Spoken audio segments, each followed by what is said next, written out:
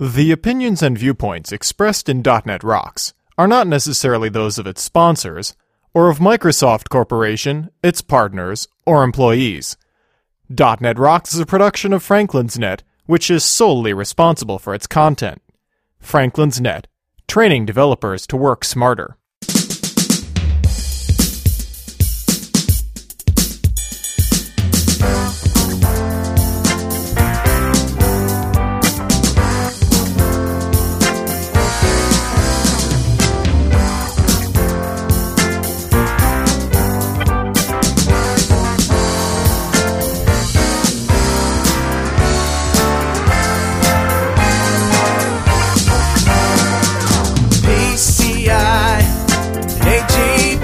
Hey Rockheads, quit polishing your water cooling nipples and listen up.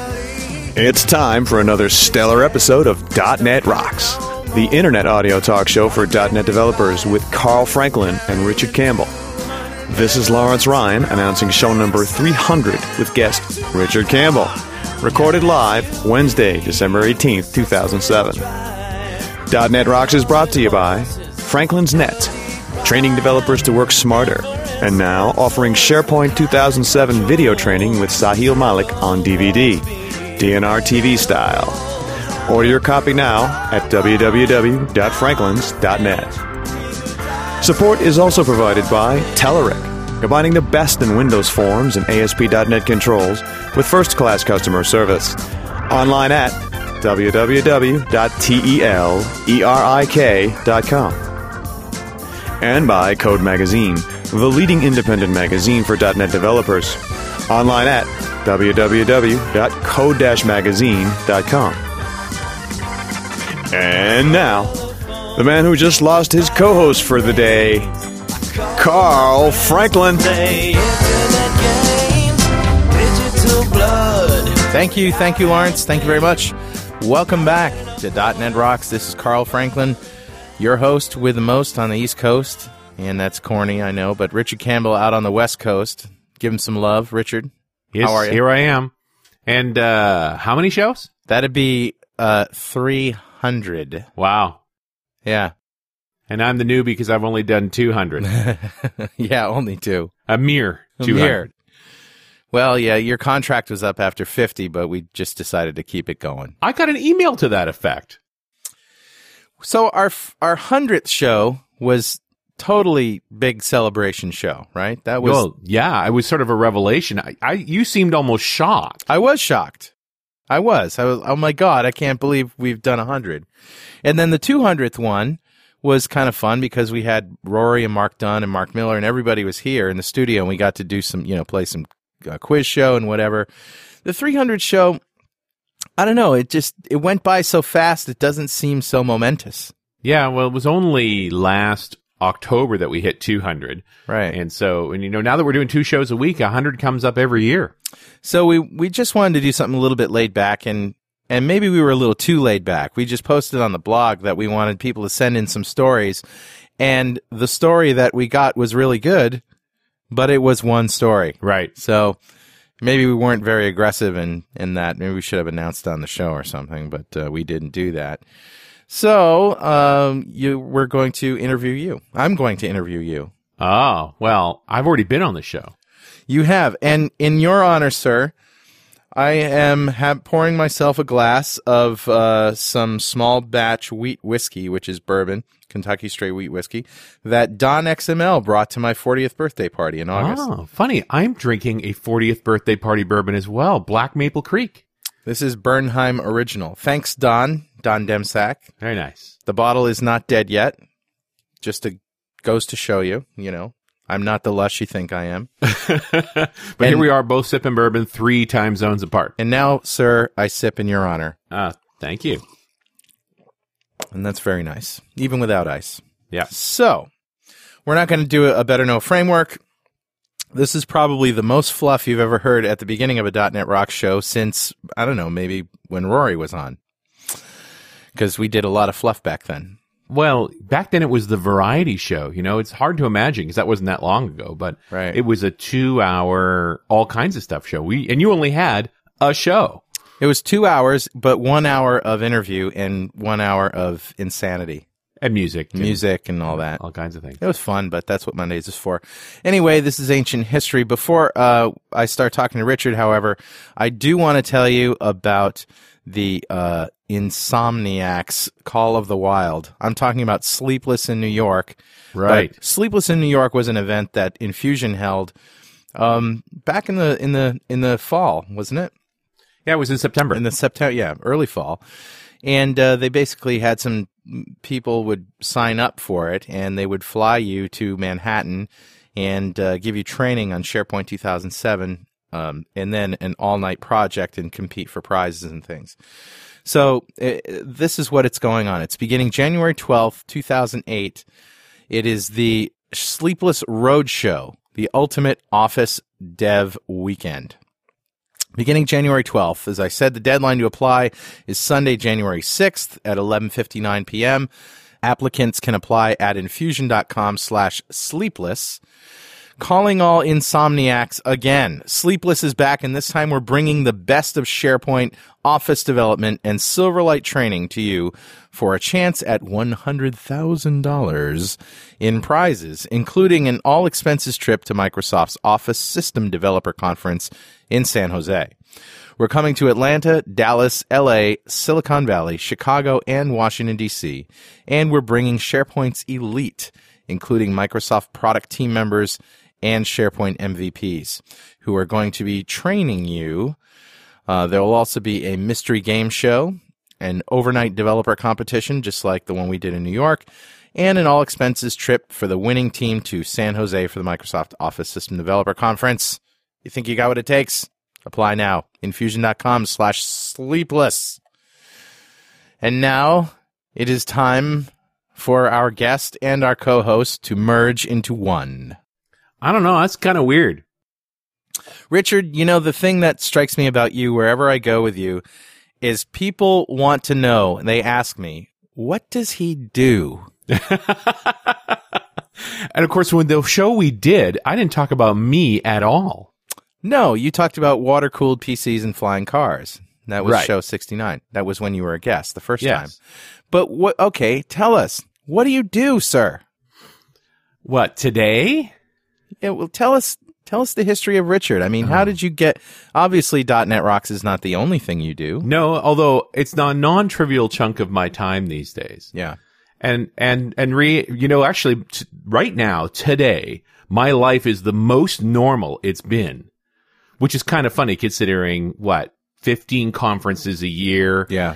3 shows a week, Right. And a startup company. But Yeah. I would consider that normal. I mean, everything I do makes sense. The big thing that's eating my time these days more than anything is Strange Loop. Yeah. And, Strange Loop's only really gotten serious. It was a research project for a couple of years, but it was in 2006 where we said, wow, we've really got something here. Let's get to work. And you were witness to almost all of that when I was losing my mind. I was, and you kept telling us, your friends, that, guys, I've got something unbelievable going on here. I can't talk about it until the patent is out, but when I tell you, you're going to plop.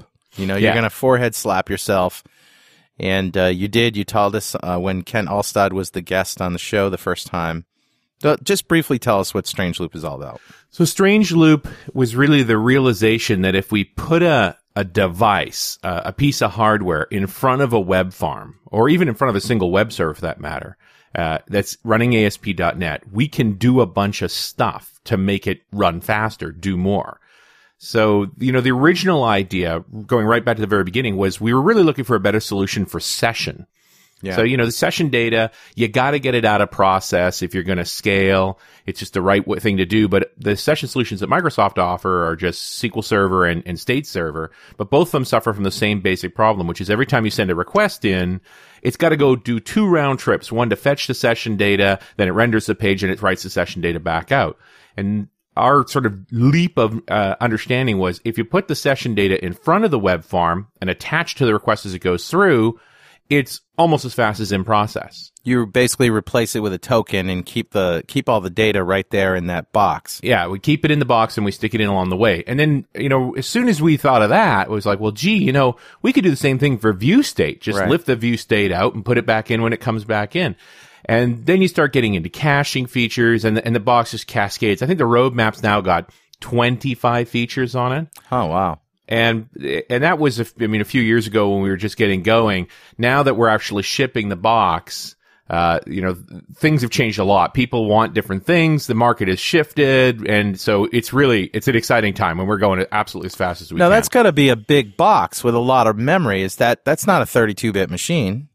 And no, of course, everything's all 64-bit, which only makes sense these days. Right. But it's not as much as you'd think. Now that we're actually out in the field and we're getting real numbers back, we're not stressing the box at all. Now, we're not running MySpace either. Yeah. Right? But it's pretty middle of the road. The normal scale websites, we've got really great beta customers that we're working with. These sort of early adopter types that we're having great times with. And they're being successful with it. It's making a difference for them, but we're finding, the box can keep up. So we're moving up the stack and taking on bigger and bigger projects here to see how well we can scale it. And just give us a number, in terms of performance. Well, our current scalability. baseline benchmark, what we measure everything against, is 1,000 transactions a second. Okay. Which is, again, it's not MySpace scale, but for the majority of your mid-band market is exactly what they're looking for. Okay. Many sites that we're working on are running under 100 transactions a second. Oh, wow. So it's tough when you actually get to the reality of what a website's doing to find out how much load are we talking about and so forth. And we're still scaling up to see how far we can go. There's more to do, but the customers we're working with right now, 1,000 per second is more than enough. And 1,000 transactions per second versus what without the box? Well, that's a different issue. We know our box can manage 1,000 transactions a second without any trouble. What we see happening to the web servers when we start doing our thing, and that's, caching and session management and view state management and so forth, is we're getting 3 to 5 times performance improvements on well-tuned sites. Wow. I think the biggest benchmark I've seen yet on just a page that was just put together and had no real optimizations on it was 80 times faster. Now, did you bring the niceness of Windows configuration to it, or are you in the land of XML files and all? Oh, this thing's managed through MMC. It's just like working with IIS. In fact, it appears right there beside IIS in your MMC console. So it's pardon the pun, but it's a snap to configure. Very nice. Thank you so much. Well, that's absolutely true. You just set it up and off it goes. One thing that I liked about it was when I saw it was that you put it in, what is it, like listen mode, and it just watches the data without doing anything, and it tells you, gives you an idea of what it can do, and then you can just flip those services on to actually. Yeah, you could turn it up. You can set it into a mode where it's just watching the traffic and telling you how much traffic you've got. Actually, its analytics are quite impressive. A lot of folks don't know how busy their site actually is. Web logs don't tell the whole story. So being able to monitor in real time the level of traffic on a website is very interesting, even without doing any treatments at all. And what do you sell it for? Like, I can't remember. So I'm base not going to. unit's about $15,000.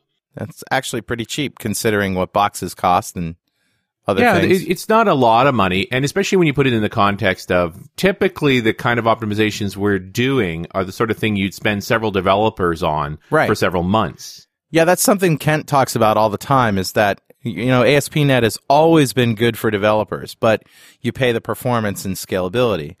And so now the developers can still use view state and session just like they want to, and then not worry about it. Well, exactly.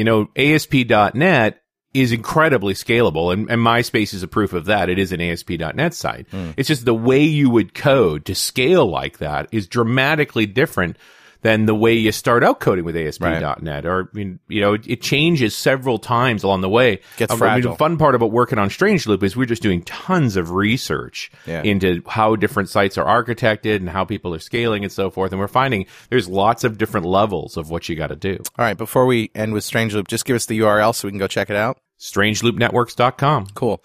So what did you do before Strange Loop? Because you've been a developer, you've been a database guy. You have a basic IT department in your house, and you run IT departments of other companies remotely. I mean, how do you do that? I mean, what do you do? Well, should we go backwards through time or forwards through time? Let's go back. I mean, the beginning is so weird too, because All right, we'll start at the beginning then. because my father is an electronics engineer. So, I mean, literally the earliest memories I have is of using a soldering iron. Now, how old were you? Like 5. So he had you desoldering boards when you were 5. That's right. And putting stuff together. I mean, literally, it's all I've ever done. And I fell into microcomputers in like 1977. Yeah. Because I was going to Radio Shack to buy parts. Right. I was building an electronic rocket countdown timer because it wasn't enough to just go 3, 2, 1 and connect the wires together. I wanted a box with 3 switches on it that would count itself down and then fire the rocket. That's awesome. And I had the thing breadboarded out. I knew how I was going to build it. And actually, I was going, I remember this really clearly. It was in Westminster, which is not far from where I am right now. And I was going to the Radio Shack there, and I'm 10 years old, and I'm looking for a box, an electronics, just a plastic box with a metal lid that I could cut into so that I could put this thing in there. Wow. And there was a TRS-80 Model 1 in the corner. And it had, 4K RAM. Yeah. And the BASIC, it was no Microsoft BASIC. That very first BASIC wasn't even from Microsoft. It was made by some other company. Right. It had 3 error messages. What, how, and sorry. Which was all you needed, really. I mean, if you think about it, every error message in the world comes down to one of those 3 things. What? I have no idea what you're talking about. How? I cannot divide by 0. It's impossible, right? And sorry, I'm out of memory. I mean, that's all there is. There isn't anything else. It's all been downhill since that day. Oh, my God. But it's true. So true. So I moved into Radio Shack. I don't think I left that place for 3 months. I just lived there. And of course, very quickly, the guys in the store figured out that if a 10-year-old kid could make this machine sing and dance, it was easy to convince the 30-year-old, professional that he could make it sing and dance too. And I bet your dad loved you, huh? Hey, you want to go run to Radio Shack? Here's a list of parts. Go. Yeah, go get this. Go do that, right? Well, and my funny thing is my father was never a computer guy. He was always an electronics guy. Yeah. And a TRS-80 even then wasn't cheap. It was like $1,500. That's right. Yeah. And I'm 10. Right? How much money have I got? So, I'm working at paper route and so forth, but I quickly found out that S100 bus machines were cheaper. Now, and you could get the parts secondhand, and you got to build most of the stuff that came on breadboard. What is that, like a Heathkit thing? Well, this is even before Heathkit was doing computers. It was a couple years later before Heathkit would do computers. But I've got a North Star Horizon chassis. Imagine what this is a power supply and a bus. Right? Just a series of slots and pretty much nothing else. And then you literally bought cards, and you could buy them as breadboards and build your own stuff. Or you could, and then you had to go get magazines and stuff to figure out what to build in them. And so books. One of them had to be a CPU, obviously. Well, yeah, exactly. So you'd get a CPU board, sort of basic kit was a CPU board, a memory board, and an I.O. board. And you'd put these things together. And the OS of the day was CP/M. CP/M. So really, the first machines I owned were S100 bus machines. I eventually did buy a TRS-80, but it was a Model 1 Level 2. And those ran CP/M too. Well, no, the later ones did. The early one didn't even have an operating system, right? We really, well, it had a sort of an operating system, but and the Level 2 had 16K of RAM. It had 12K of ROM, and it had the Microsoft BASIC in it, and everything was loaded off cassette tape. Cassette tape. I knew somebody who had one of those. But it was a little before my time. Well, and they pretty quickly we figured out that you had to stick a screwdriver, 2 of them really, little jeweler screwdrivers to keep aligning the head on the cassette tape to keep it reading the tapes. Yeah. And you'd keep a log for each one of your tapes of what the best azimuth angle for that tape was. Yeah. Right. Yeah. Yeah. It was archaic. Well, it sort of reminds me of analog recording machines, which had to be cared for and coddled all the time. You couldn't move them. I mean, it was like tuning a piano. You move them, they had to be recalibrated and constantly cleaned because the oxide kept coming off on the heads. And yeah. Yeah, no, it was fragile as all get out. But that led to my first job, and I was 12, was repairing TRS-80s. No kidding. Because I was good with a soldering iron. And everybody customized your TRS-80 like mad. They didn't have lower case, right? So there were lower case kits. There was a tweak you could do to the keyboard to make it softer and not bounce so hard. Eventually we got memory expansion units and drive expansion units, all this good stuff. And I, the stories that come out, that job was hilarious.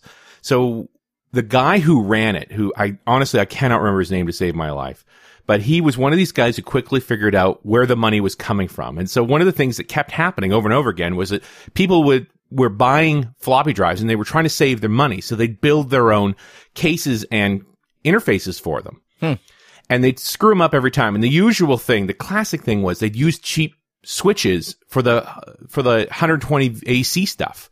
Oh. And so we'd get these drives back damaged the same way every time. And so whenever we weren't actually repairing something, he'd have me making up these little plastic bags full of parts for fried drives. So you knew right away the guy had fried the drive, right? It'd be the same thing every time. He put the 120 volts would short and it would damage the board in a particular way.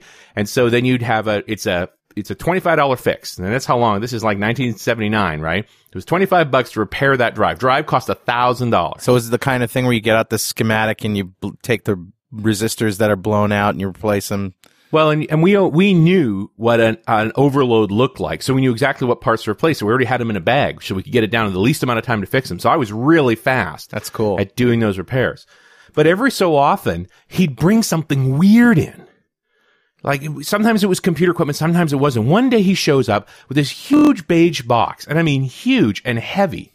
And I'm like, oh, what is it? He goes, it's a spectrum analyzer. Cool. I'm like, okay. He says, it's busted. I want you to gut it for parts.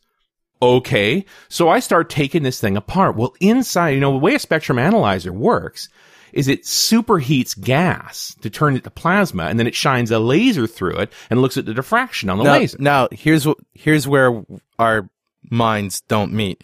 When I think spectrum analyzer, I think the audio spectrum. You're talking about physical chemical compound the chemical makeup of matter. Mm-hmm. Yeah. Exactly. Different kind of spectrum analyzer. Right. That's why the thing was so big. So inside this thing are these capacitors that weigh 10 pounds each. Huh. Right? They're the size of a 1 quart Coke bottle. Jeez. Right? The big, and they're big, and they got lug nuts. Don't be around when those things discharge, man. Well, this was my immediate thought. I'm in the shop by myself. I pull this thing out. I'm like, well, I got to see how much power I can blow out of these things. And they're like 1 farad capacitors, right? They're incredibly powerful. So I throw it up on the bench, and I clip a couple of leads off a power supply to it, turn the power supply on. And I think this is going to take a few minutes to charge. So I go back down, start digging around in the case, and I hear a little click from up above. I look up, and the side of the capacitor has now expanding outward. Oh, yeah. I'm like, oh, that's not good. And I look back down. There's a bright blue flash. Oh. And the room goes dark. Oh. And I feel stuff hitting me. And I'm like, what's going on? Right? And it's all dark. I've blown the breaker for the building. So now we go feel our way through, find the breaker, reset the breaker. The capacitor was packed in paper. Oh, those crazy kids. And the paper's blown all over the room now. Blowing up capacitors again. That's right. Those kids. And and my boss is like, you're cleaning this up. You did that. There was stuff with paper, you said. Oh, it was just, imagine 10 pounds of paper packed into something the size of a Coke can. Yeah.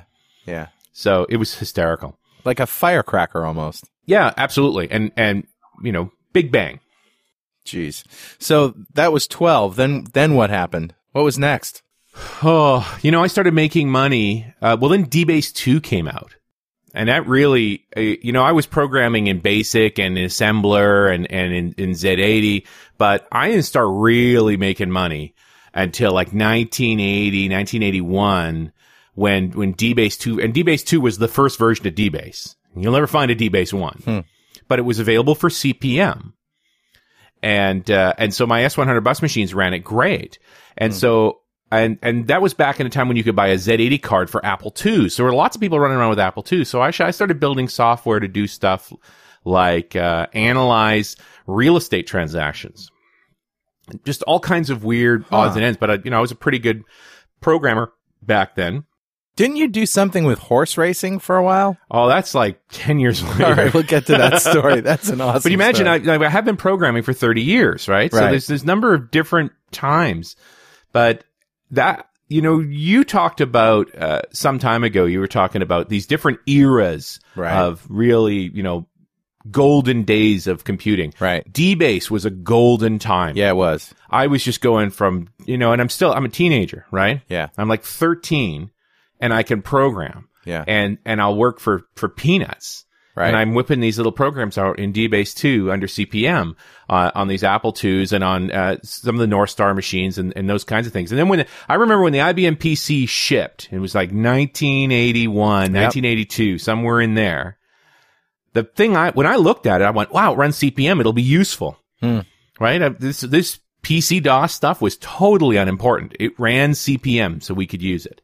It was new, and there was not any applications for it, really, when it started. And it was all about what you could write. Right. We were always writing our own stuff back then. So, just coding away. It was really Lotus 1-2-3 that brought that machine out, wasn't it? And that came, a couple of years later. Yeah. But you're absolutely right. What put the PC on the map was 1-2-3. Yeah. Because it was fast and it did exactly what people wanted. Of course, VisiCalc had come up before then. Right. That was the first spreadsheet, wasn't it? It was the very first one. It's Bricklin and the boys. And actually came up with the Apple II. Yeah. And that sold a lot of Apple IIs. And then when the PC came along, and the thing was important about 1-2-3 back then was it was fast. Yeah. It was really, really fast because Microsoft had a spreadsheet then called Multiplan. I remember Multiplan. And it was catastrophically slow. Like, it was just brutal. And I think that was the realization. But the big thing about Multiplan was that it ran on the Apple and on the Atari and on the Commodore 8032s and on CPM and it ran on the PC, where Lotus 1-2-3 ran on the PC and nothing else. And nobody cared. That's why it was fast. PC. Yep. That's what it was for. And that was the end of it. It's a crazy thing. But, DBase evolved, became DBase 3, 3+, 4. I eventually switched over to Clipper. Well, that was the compiler for DBase, wasn't it? Right. It was one of the first ones. I mean, the 4 Ashton Tate produced a compiler. But their compiler they charged per seat. They wanted like $400 for every seat. Huh. And forget it. I'm like, why would I do that? Right. And then Clipper came along and said, here, buy it for $199 and, $200 and give us compile as many apps as you want. So we bought Clipper. Yep. And Clipper was very, very good to me. Yeah. A lot of people made a lot of money with Clipper. Yeah. And then, and I resisted Windows for so long. I called them wimpy mouse users. The Mac came out in 84. Well, really, when Windows, even like Windows 1 and 2 came out, there wasn't a lot of apps for it. And you could play Solitaire. It didn't do anything important. Yeah, there was a shell for the OS, but there was a text shell that was faster. And the two things that tipped me over to Windows, there were two things. The first was when I got a copy of Ashton Tate's framework. Or no, it was Lotus Symphony. Remember Lotus Symphony? Yeah, what was that? And that was a word like an processor or office something? suite. It was word processing. It had 1-2-3 in it and a presentation program and so forth. But what made me crazy about it was the program came on 5 1/4 floppies. Yeah. And then there were 40 driver disks. Yeah, right. I remember the driver for each disks. printer, for each mouse, because we were starting to use mice back then, the different memory options. It was just incredibly frustrating to operate that. So the whole idea that Windows got rid of driver disks, and we forget this, but that was true. what Windows did. We take it so for granted that Windows just works with the hardware. But the other thing that absolutely, I said, okay, now I'm going to learn Windows, and that was Windows 3, was WinFax. Remember WinFax? I do remember WinFax. The big thing about WinFax was faxing as a printer. So it didn't matter what program I used. Right. If it could print in Windows, I could fax with it. Yes, they discovered the device context. It was magic. Yep. So I'm like, okay, now I'm going to learn how to use this. Now it's worth it. Also, I remember when Windows 3, was it 3.0 that came out and they had the drag and drop file system, the Explorer. That was revolutionary. Absolutely. That was 3.0. Yeah. I guess now I'm jumping a little bit ahead, but my business career, I was already working I was working at 12, right? So all through high school and stuff, I always had a computer related job. I've literally never done anything except work on computers my entire life. Yeah. And so I was doing contract development work and so forth through high school. When I finally graduated, I fell in with a partner. Well, how were your grades in high school? Lousy. Yeah. Because I was barely there. Yeah. Right. I was programming at night most of the time. So, I managed to graduate, but barely. Yeah. Same here, actually. And I was pretty well read and quite technical, interested in a lot of things, and most of them didn't involve school. So, right. I stuck around with machines. But the break for me was as I came out of high school, I fell in with a partner who was much older than I was. He was in his 60s, Jewish for that matter. And he recognized me as a talented guy, and he's dead now. And so basically said and I knew nothing about business. So we formed this partnership where he operated the business and I did the work, whether it was building machines, because I came from a hardware background, or writing the software, whatever needed to be done, I did. Smart. But the biggest thing that he did for me was teach me business. Yeah. So, from the age of 17 on, I had this constant indoctrination in business, and we remained partners for about 5 years. That ended in 1989, and it ended very badly. It ended the way a lot of partners end, which is we finally came up with an idea that was going to make some serious money. And as soon as the money starts coming in trouble. Yeah. The idea was school truancy. Something that you probably knew a lot about. I knew a lot about. I was a very truant child, and I'd run across this board, and it sent and received touch tones and sent and received digital audio. Oh, wow. That's all it did, right? And it was a full-length ISA board for the IBM PC. Fun. It's like 1987. Yeah, fun stuff. So, and I'm consulting downtown and building a lot of machines and that sort of stuff. So we start working on this board. And so the idea was if we tie it into the school systems, it will phone home if a kid misses class. And it took a few months to get it together, but it worked and it was reliable. And the toughest part of the product was actually excluding kids that had missed class. How ironic is that like the chief truant child at school comes up with a solution for truancy at the school? Oh, and so classic. I sold it into the district that I went to at school, right? And I'm standing in front of these teachers who taught me. Yeah. Right? And one of them who hadn't said, "Excuse me, you went to school in Burnaby?" "Yes, I did." He says, "Weren't you a notorious skipper of classes?" "Well, yes, I was." He goes, "So this is where this comes from?" I says, "Well, it takes one to know one." Anyway, as soon as we started making real money, then the relationship broke down, and it was a messy process. That's too bad. Yeah, it's unfortunate. And the product ultimately died from that. And during the time I had some great consulting work. I'll tell you a tale. Okay. And I may have told this to you before, but I don't think anybody else has heard it. So I'm consulting downtown. This is before the phone dialer product and so forth, but in that same era.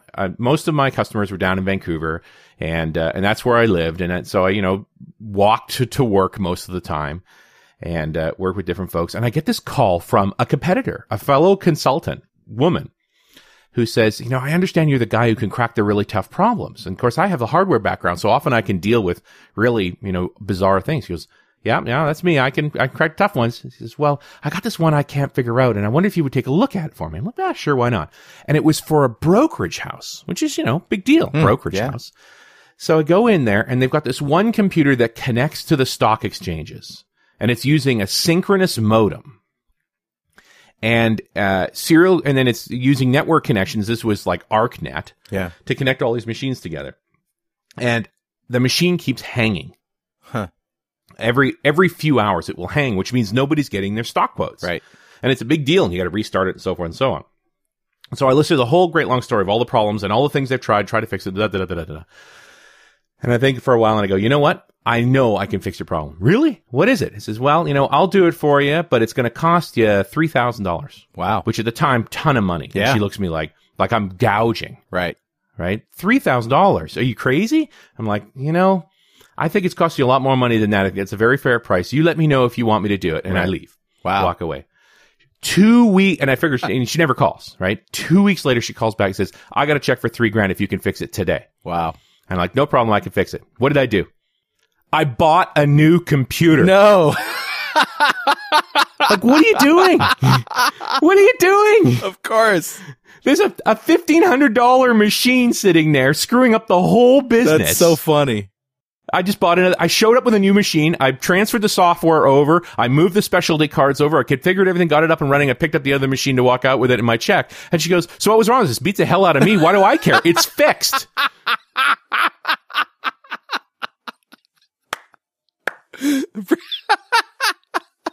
So awesome. No, you never told me that story. Hey, this is Carl. I just want to take a minute out of the show to tell you about Teleric's Q2 2000 Tools Update, which can be summed up this way. Blazing fast performance for ASP.NET, WPF-like visual effects for Windows forms, and codeless reporting. The Ajax-based content editor is now 76% faster and much more intuitive.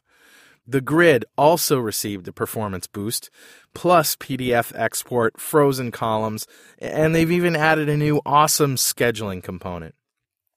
What I find even more intriguing is Teleric's Windows Forms suite. It's unbelievable that it offers WPF-like visual effects like scaling, rotation, object motion, transparencies, and so on without WPF. As a result, you could have grids, tree views, ribbons, and more with a previously impossible level of interactivity and appeal. Telerik has recently added CAB support, which makes the component set a perfect fit for large enterprise applications. Lastly, with Telerik reporting, you can create advanced business reports in Windows, web, or PDF format using pretty much design time only. Wizards, expression builders, and converters help you with the design, styling, and integration. You'll also be amazed to see some unique features like CSS-like styling and conditional formatting. See what all the fuss is about. Download a trial at Telerik.com, and don't forget to thank them for sponsoring .NET Rocks. Oh, man. It's just, people don't think. They're not thinking, right. There's this common sense issue, like, holy cow. Right. What are you doing? What are you doing? Anyway, funny. that business wrapped up in like 1989, and so by then Windows was starting to take a hold, and I got focused on Windows. But it took a couple of years to go back out on my own again. So I was consulting on my own from about 85 to 89, and then I started running through different businesses, working for various folks along the way, and learning more about larger organizations and that whole experience, and getting up to speed on Windows, and turned into an IT guy largely. Right. I still did development, but I managed other developers and managed IT folks. And you really got into SQL syntax with Access, and then SQL Server after that, and that's sort of been your area of expertise. Well, that was the biggest trouble we had with machines more than anything, was just getting data out effectively. So I got involved with SQL, because I have my DBase background. Access was a triviality, and that led to SQL Server almost immediately. So, and again, I did a lot of NetWare back then too. Right. So, switching over to dedicated servers just wasn't a big deal. Yeah. And so, I liked NT3. I liked the command line version of NT. Yeah. It was familiar and comfortable. And SQL 4.2 was amazing, very capable. And so got deeply immersed in all of that. But I really, getting married and making babies is what I was very content as an IT guy and doing that job until I'd had my kids, and I was married and I had a house and I had children. I'm like, well, now what? Yeah. So that's when you decide to build the server closet, right? Well, this is even before any of that. The younger one's just been born, and I'm trying to figure out what are you supposed to do now as a man in the Western world once you've made your children. Right. All there is left is to provide for your family. Yeah. And I've had this very distinctive thought as I'm sitting in my bunker at the office, looking around at everything humming perfectly. I thought, wow, you know what? I can do better than this. And so I started writing on the side. And I wrote about Windows programming. I wrote for the Pinnacle publications. And wrote about reporting technologies a lot.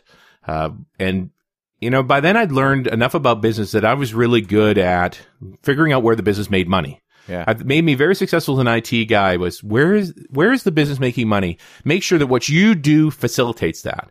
I don't make the money. I help other people make the money. But if I don't actually make that work, then what's my point? Why do I exist? That goes back to your partnership with the guy who was the money wizard. Way back. I owe him a lot, but that mindset of follow the money. Where is this company making money? If you make it make more money, they will give you some. So many people don't know this about you, but one of the things that you're known for is just being a bulldog when you go into a consulting gig and people hire you to find the problem. And typically that comes down to a individual or a breakdown in communication or something like that. Yeah. And you do a really good job of that. It's all about tracing down what the actual issues are. Well, and keeping your head up, right? Just like that story about the brokerage house. Yeah. Keep your head up. What's the important part here? What are we actually trying to achieve? Right. And I think that's, the fact that computing comes from a hobbyist mindset where we're really just trying to understand how stuff works and so forth. We often lose sight of the actual goal of the business, which was get things done. This comes back to something we talk about again and again and again, which is people's egos get in the way of their thought processes. You know what I'm saying? So, I mean, as a programmer, you're a better programmer if you can put your ego aside and just concentrate on the problem. And don't worry about whether you did it or he did it or she did it or whatever. You know what I mean? I got hired one time by a corporation to help hire developers.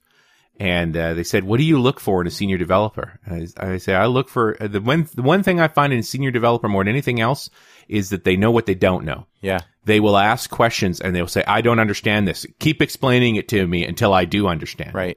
Junior developers know everything. Right.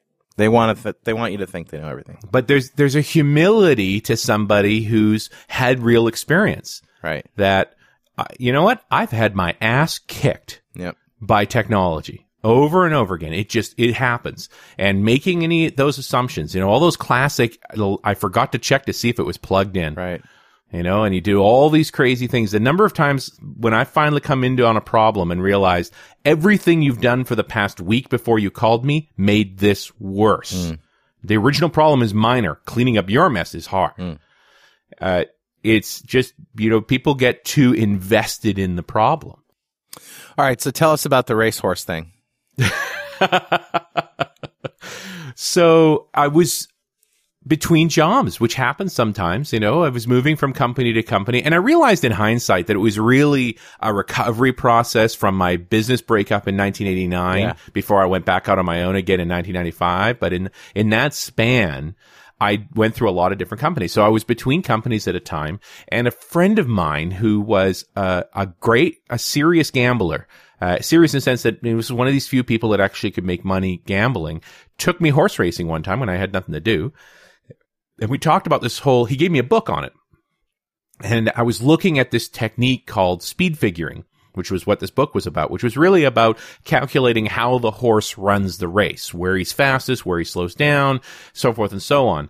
And once you understood how the speed figures worked, you realized that horses that ran certain speed figure styles would tend to win certain races. So there was consistency to it. And I came back with them and said, I could make a program that did what this book says, because it takes quite a time to figure all this stuff out. So we wrote up the software and spent a summer betting horses for profit.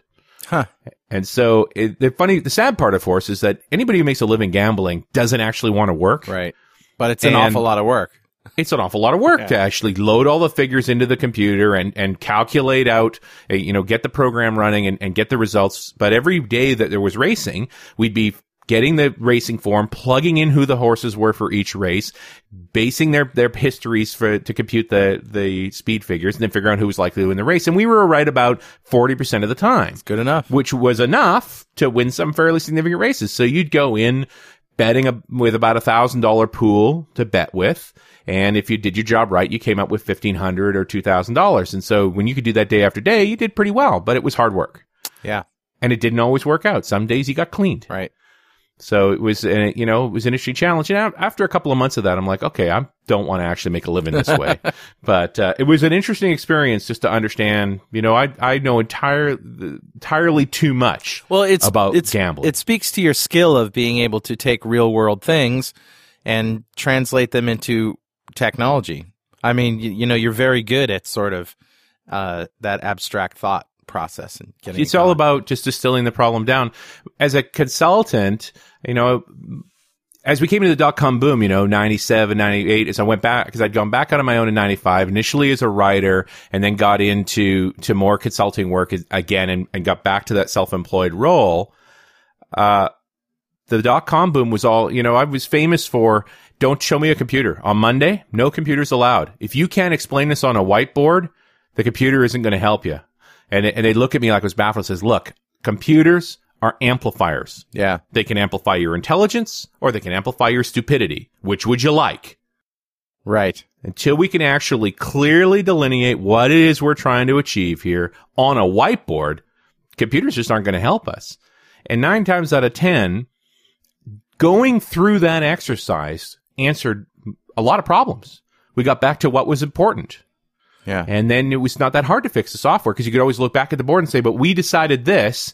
Now we know what to do with the software. Yeah. So the dot-com boom was a ton of fun because I did a lot of consulting. But again, my tendency is to follow the money. So it didn't take me very long before I was working for the venture capitalists because they had all the money. And they found me useful because I was a guy who was technical but understood where the money goes and what, I was actually concerned about these companies making a profit, which a lot of folks thought back then was crazy talk. It was about grabbing market share and so forth. Right. Great. Okay, you've got 1 million people you can lose money on. Excellent. Yep.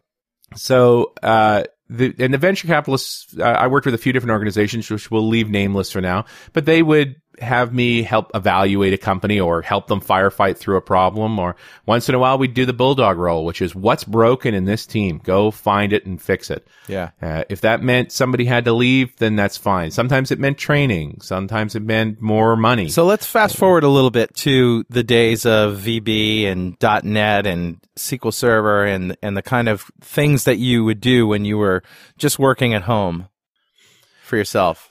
Well, even before I went back out consulting, my last few real jobs were VB, against SQL Server type development jobs, and surviving, remember great VB4 debacle, trying to get to 32-bit? Oh, yeah. Oh, man, tough times. What do we rewrite? What don't we rewrite? The demise of the VBX. I was on a panel discussion at a VBits once when the OCX was coming out in 32-bit versus 16-bit, and now all the VB component vendors had to do tech support for C++ programmers and not C Sharp, C++. And, they asked me, so what are you going to do about tech support? And I said, well, we're just going to provide tech support. We're going to do the best we can. We have a common language, which is OLE. And, and people were like, oh my God, how can we possibly do that? But many vendors failed. They disappeared. It was a really hard transition for a lot of vendors. It definitely shook out the industry, and it wasn't the only shakeout. Eventually the OCX went away and ActiveX came along. So, there was a few times when that happened. But, through that whole era, I got into the UI side. I lived and breathed Alan Cooper. Yep. Helping people represent information effectively. So that was a very data centric and those sorts of systems. I fell into OLAP right at the beginning, the Ralph Kimball eras. And, when my writing career started taking off on the side, I started writing about this whole concept of data warehousing and data analysis, and that became big. It was a big deal. And so I started getting what sent me back out on my own was I got part-time contract offers worth more than my salary. Wow. I'm like, gee, what am I doing? Right. I got to go work for myself again. Yep. And off I went. And I've been out ever since. So that was 1995. I never had a real job since then, really. Wow. But I've always been a guy who kept many irons in the fire. I always had some writing and some training and some consulting. I liked the diversity of income. All right, let's talk about your server closet now, because this is what's fascinating to me. So during the dot-com boom, I started helping people build data centers. Because again, I had that hardware background and tuning fairly large scale apps. So I did a lot of work around data centers and scaling them out and so forth. And I spent a ton of time at Microsoft Labs, the ones that are in like Palo Alto and in Austin and in Chicago and so forth, working with companies. They would bring me in as a consultant, and they'd also have the Microsoft people there. And I was just a good foil against the Microsoft folks. Right. Because you can't bullshit me. Right. So when they're sort of talking around in circles, I'm like, okay, you guys don't actually know the answer to this problem. You're full of crap, aren't you? I'm a little too technical for you to pull that one on me. And so, it became very interesting balance. But I also realized I was going to the same place over and over again. Like, why do I keep going here? Yeah. And when we bought the house in 2000, and I had enough room, I said, well, I'm going to build my own rack system in the house. And I explained to the wife, this is what I want to do. And I said the only thing that mattered to her, which is I'll stay home more. Right. And so she was okay with that. And how quickly did that work out for you? Like relationship wise, I had a real problem working at home in that I couldn't turn it off. And I was always, upstairs, downstairs, all day long, all evening long. I wasn't very good at saying, okay, now I'm at work. Now I'm home. Did you have that problem? Absolutely, I have that problem. Two things work for me. One is I do get to stop once in a while. I can do that. But the second was I have an entrepreneurial wife. Yeah. So she had her own business too. So we could obsess together. Well, that's cool. Well, I mean, good and bad. So it actually worked quite a bit. Yeah. But it didn't become as big an issue. And I think we're both pretty independently minded people. So we've both done a fair bit of single parenting. She travels for her work. I travel for mine and so forth. And of course, the reality is she has a background in engineering as well. So, I figure she's an industrial engineer. I'm a programmer. When we argue, it involves a spreadsheet. And she doesn't think she knows much about computers, but the reality is she hangs around with folks like me and you, which means to regular mortals, she knows a ton. Yeah. It's just that, her normal exposure every day is people dealing with the weird intricacies. Yeah. But as soon as I had the room, I built up my own rack system. So I stopped traveling so much and I could just have people send their gear to me and I would configure it and test it and so forth and then ship it out again. You were running IT departments of companies all over the world from your office down there. Well, that was the side effect was bit by, as the internet really took hold and we could get further afield, it became very easy. Plus, I quickly priced myself in such a way as it was very expensive to get me to your office and not so expensive I could come in remotely. Right. And so as soon as we could figure out, I would do the first few meetings in person. And I'd gotten into this routine now where I had a standard repertoire of companies, many of them outside of North America, that I would visit once a quarter for a week. Yeah. And we'd plan what the next quarter was going to look like, what work was going to get done and so forth. And then I'd go away and we'd communicate remotely. And then I'd come back the following quarter. And that got into they all kept me on retainer.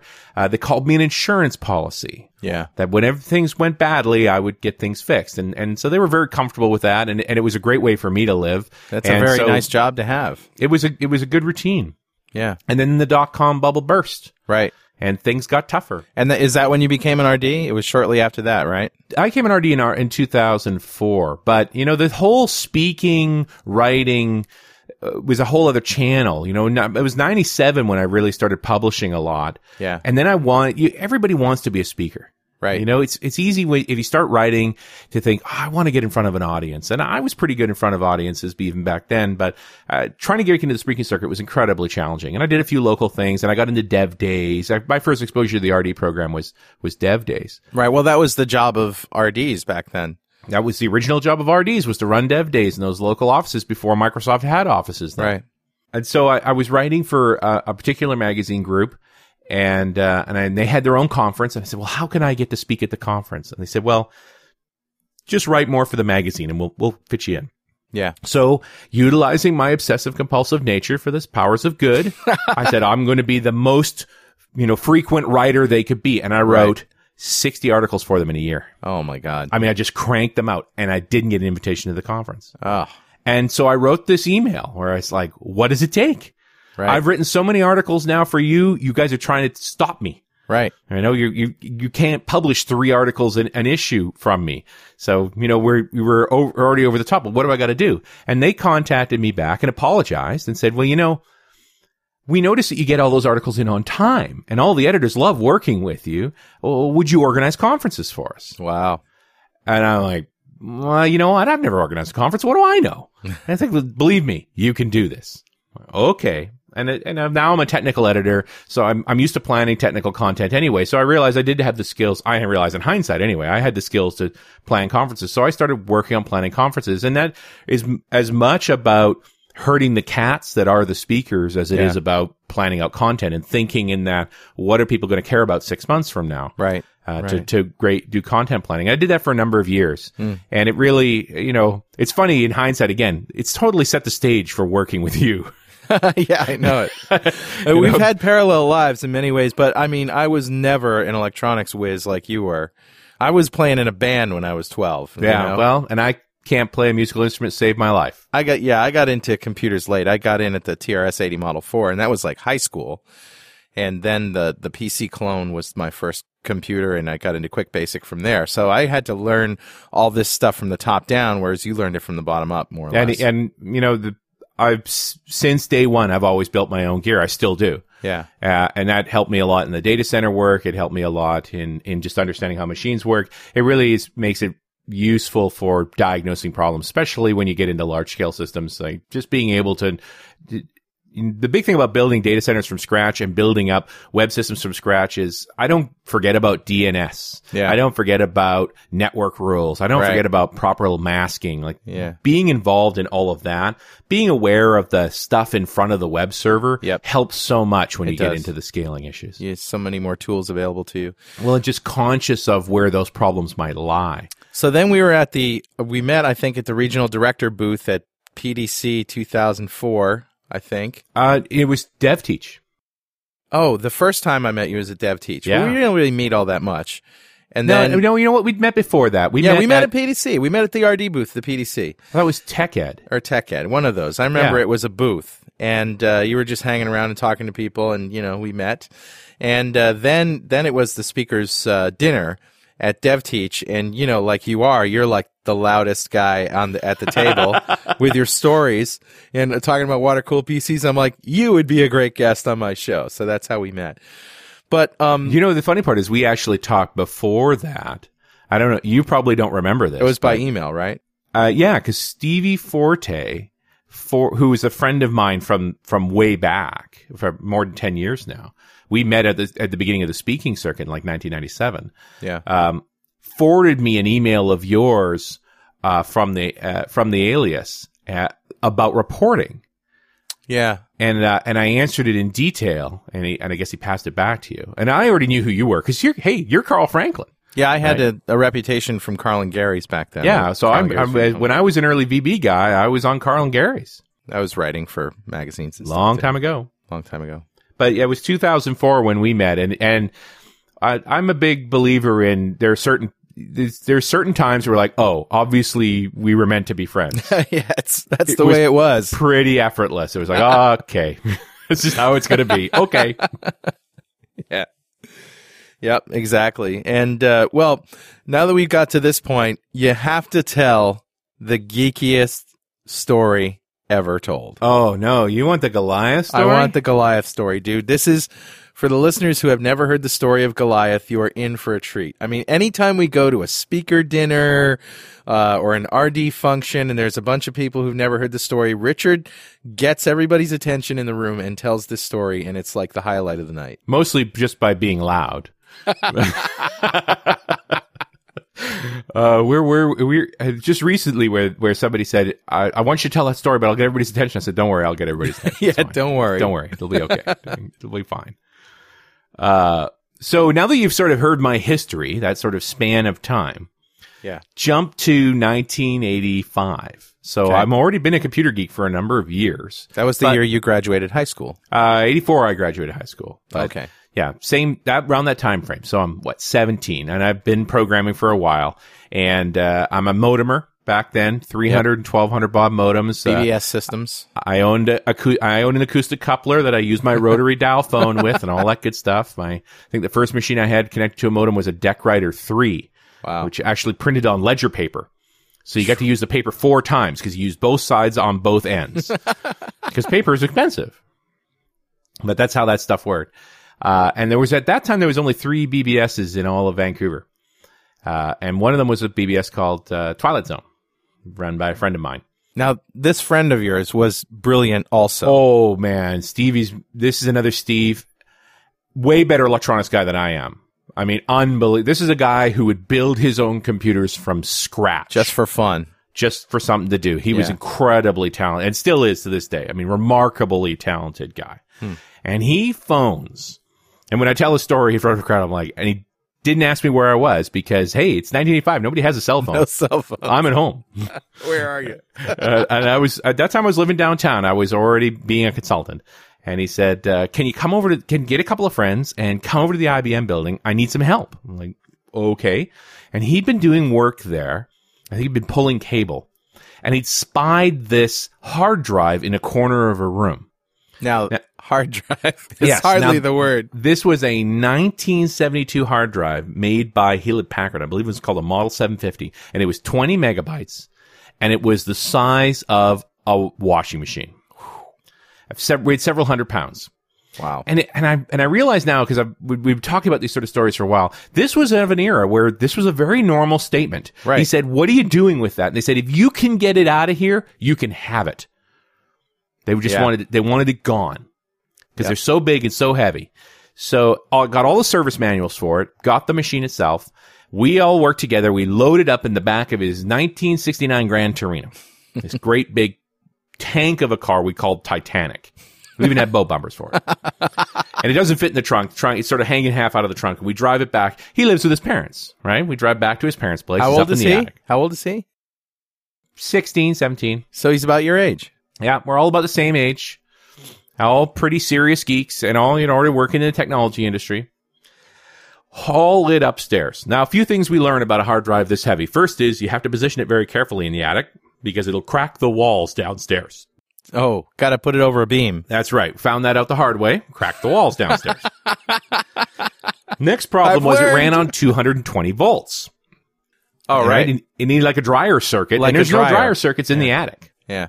So Steve builds his own power supply, brings two different 15 amp regular 120 volt circuits together, builds the power supply for this thing himself. Wow. And then now he's got to somehow interface this archaic drive to his Apple II. So essentially builds his own set of controllers. I think it was basically another Apple II he built, whose sole purpose was to control this drive and then communicate serially to Twilight Zone. And it took a while to get that up and running, but it was very impressive. Next thing we discovered when he got it up and running was that it consumed about $200 a month in electricity. And we found this out the hard way, too, when Dad showed up with the electricity bill going, I don't know what you boys are doing up here, but stop it.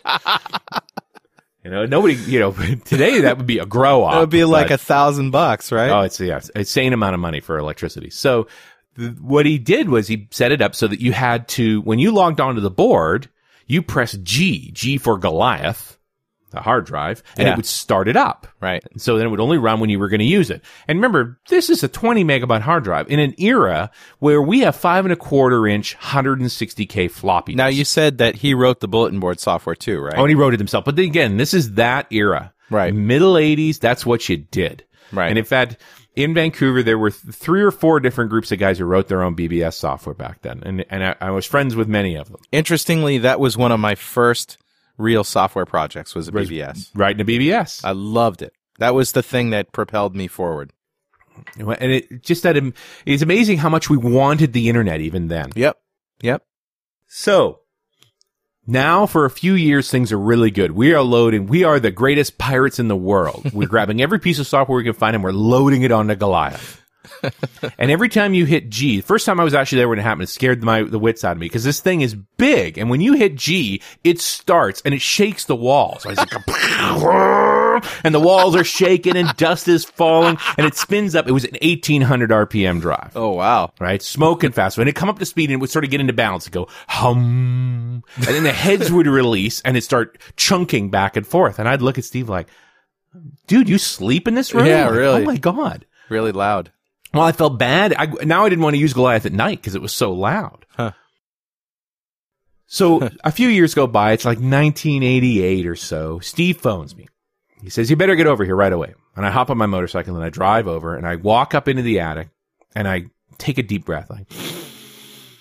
And I smell this smell. And it's a bad smell. It's the smell of electronic death. It's that sort of resinous, smoky, something's burned. Yeah. And I'm like, what's happened? He goes, well, look. And the cover's off the front of Goliath and there are blast marks in the cover. Oh, man. So remember that power supply he'd built those few years before? Yeah. This lamp, which we would later name David, fell over on the power supply and shorted 120 volts AC into the 5-volt ground. And it just wreaked havoc with the drive. There was all these different controller boards, and I think there was 22 different boards that were inside this machine, and they were all in some form of damage. They had holes burnt through them, chips blown off, Not just good. destroyed. It was carnage. And I'm look at Steve. I'm like, well, what do you want to do? He says, I think we can fix it. I'm like, are you kidding me? Like, how are we going to fix this? And he says, I got all the manuals. I know how to test everything. Oh, those crazy kids and they're fixing their hard drives. Remember, this thing's from 1972. And so, I mean, the stuff in it is really old. I mean, today we use, the stuff that's in our computers today they call MOSFET. Yeah. Right? That's the type of electronics that they use. And before MOSFET, there was CMOS. And before CMOS, there were TTL. And TTL was pretty common in the 80s when this was going on. CMOS was new and innovative, and TTL was the standard. But before TTL, in the 70s, it was called DTL, or diode transistor logic. That's the chips that were in this thing. And you couldn't even buy them. So I'm like, how are we going to get these parts? Like, what are you thinking? And he says, I know, I have a source. Turns out his source was arcade repair centers. The old arcade video game machines have these circuit boards in that all have DTL on them. Yeah. And so for months, we're going out with a clipboard, and a guy would dumpster dive, and we'd be reading off part numbers on these boards that they were tossing out. It's amazing. Now, how many arcade repair shops are there in Vancouver? Well, at that time, there were quite a few. Really? Because I guess because because arcades were pretty prevalent back But yeah, in the middle 80s, there was lots of arcades. I mean, we hung out in arcades true. most of the time. I remember. Yeah, Battlezone, man. I This love was the Battlezone. hip thing to do, right? Before this is right. just before the Nintendo That's and right. the television and all that good stuff. This that was we our got going. electronic fix back then. Yeah, that was your hit, and that's where you went. So it takes months to round up all these parts. We're reading off these numbers, and we keep these boards, and we take them back to Steve's place, and we take them off the board, clean them up, test them, and then eventually we get all the parts together. And he rebuilds all the boards himself. He did all this work. Yeah. Unbelievable amount of work. Everything tests out perfect. And people are missing their data, right? I mean, they want to get the data back. It's been down for months. Right. So finally, he puts everything back together. It looks like it's worked. He's ready to power it up. And so he logs into TZ directly, he hits G, and the machine does this thing. Boom, wham, spins up to speed. Huge noise. Heads release. And the heads stroke across the whole length of the disc, and they slam into the backstop on the other end, and the heads snap off their arms and start pinging around inside the case, taking divots out of the disc. Right? It's carnage. And he pull the plug on the machine, it spins back down. You don't recover from that. And I'm looking at him, I go, dude, head crash. Big time. Yeah. Now what do you want to do? He goes, now we got it. Platter damage, there's Tear it nothing apart. you can do. That's a one-way trip. We're done. The data's not coming back. So now he takes, the first thing that comes out is the actual platter chassis itself, which is huge. It's like 20 inches across, 8 discs in this thing. Takes it apart. We call them the world's most dangerous frisbees. You can throw them, just don't catch them. And I'm on the phone while he's doing this, calling everybody, let them know they're not getting their data back. Like, that's it. And it's turning into a wake. Because people are telling me, they're reminiscing of the good old days of Goliath. Yeah. And it goes on for hours. One call after the next. There's a lot of people involved here. And Steve just keeps digging away. More and more parts are coming out of the chassis. He's just ripping it apart. And all of a sudden he exclaims, and I look up, and he's in the chassis. His butt's in the air, feet are off the ground. He's in the box. Yeah. I'm like, well, what's going on? And he comes up out of the box, and he's got this thing. Now, remember slot cars? Yeah, You remember the sure. little AFX slot cars, and they had those little motors in them that had the 2 solid curved magnets that went around the little rotor? Yep. So imagine a magnet just like that, only it's about 70 pounds. It's enormous. Wow. And as he comes out of the case with this thing, he drops it, and it shatters. And pieces of magnet go sailing all over the room, sticking to everything that's metal. It's everywhere. I mean, literally for years, he's finding chunks of magnet. Because they're in the heating vents, it's stuck to the underside of his bed frame. It's everywhere. Big chunks and little chunks. And I have no idea. I'm sitting on the other side of the room, I'm like, what the hell was that? He goes, it's the biggest magnet I've ever seen, and there's another one.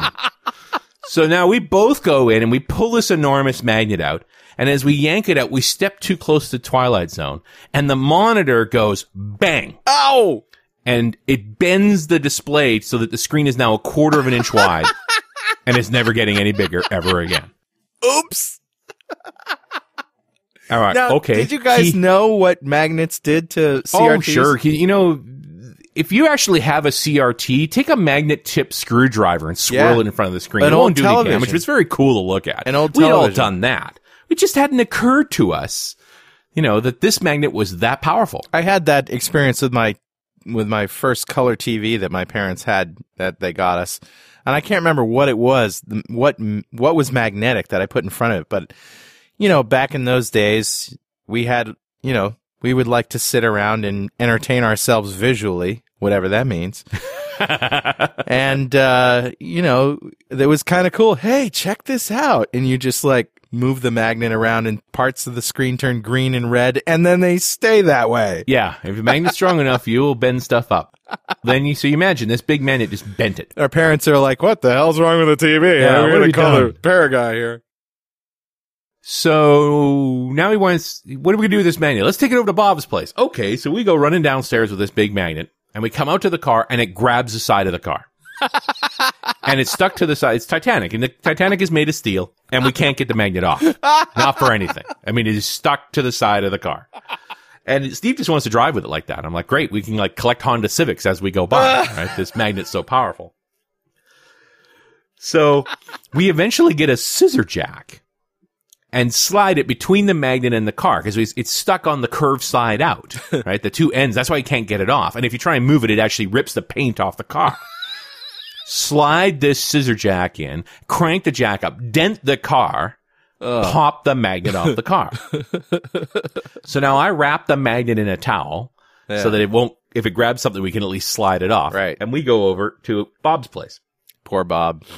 Well, we come running into his bedroom with this thing and get too close to his 2GS and bang, kill another screen. Hey, Bob, check this out. And he's, what have you done? Like, sorry, dude. And his thought is, we got to go to an arcade with this thing. We can wreak some serious havoc. So now we're trying to figure out what to do with this magnet. Yeah.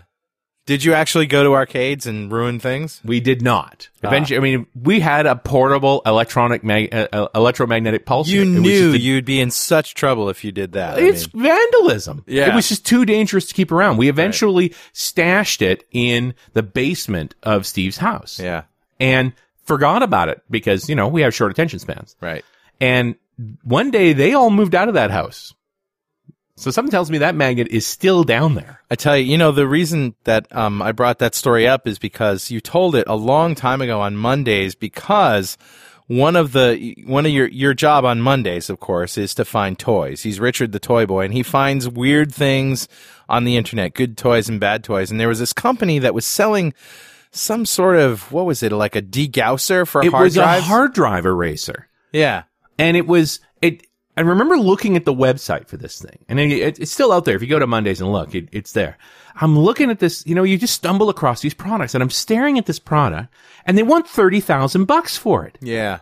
And I'm like, $30,000, what is exactly this thing does? What is it? Right. And I'm looking at the pictures of it, and it's a box with a door. And no power cord. Well, right? that's what I eventually figured out. There's no switch, there's no light, there's no power cord, it's just a door. You're supposed to open the door. I find the manual for it, right, online. Yeah. You open the door, you slide the drive in, you close the door, you wait 15 minutes, you open the door, you slide the drive back out. It's erased. That's so I'm funny. like, these guys are selling a magnet for $30,000.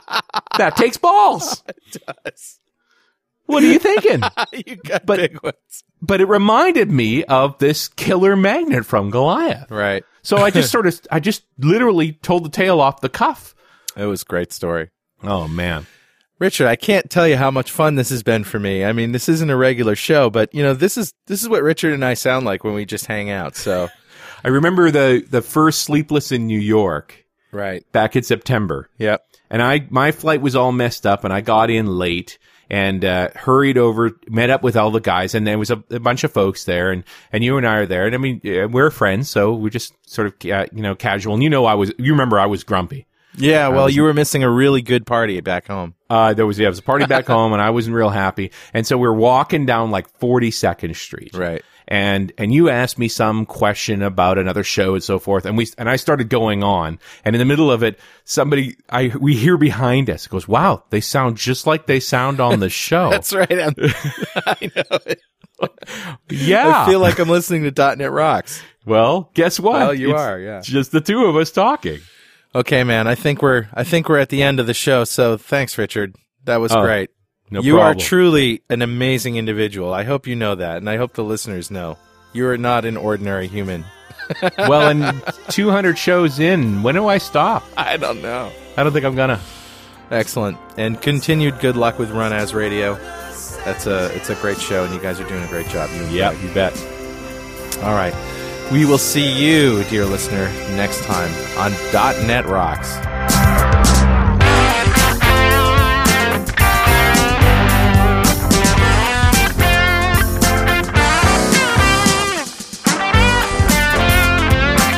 .NET Rocks is recorded and produced by PWOP Productions, providing professional audio, audio mastering, video, post-production, and podcasting services. Online at www.pwop.com. .NET Rocks is a production of Franklin's Net, training developers to work smarter and offering custom on-site classes in Microsoft development technology with expert developers. Online at www.franklins.net. For more .NET Rocks episodes and to subscribe to the podcast feeds, go to our website at www.dotnetrocks.com. Got transmitter banned by the FCC. Yes, I'm a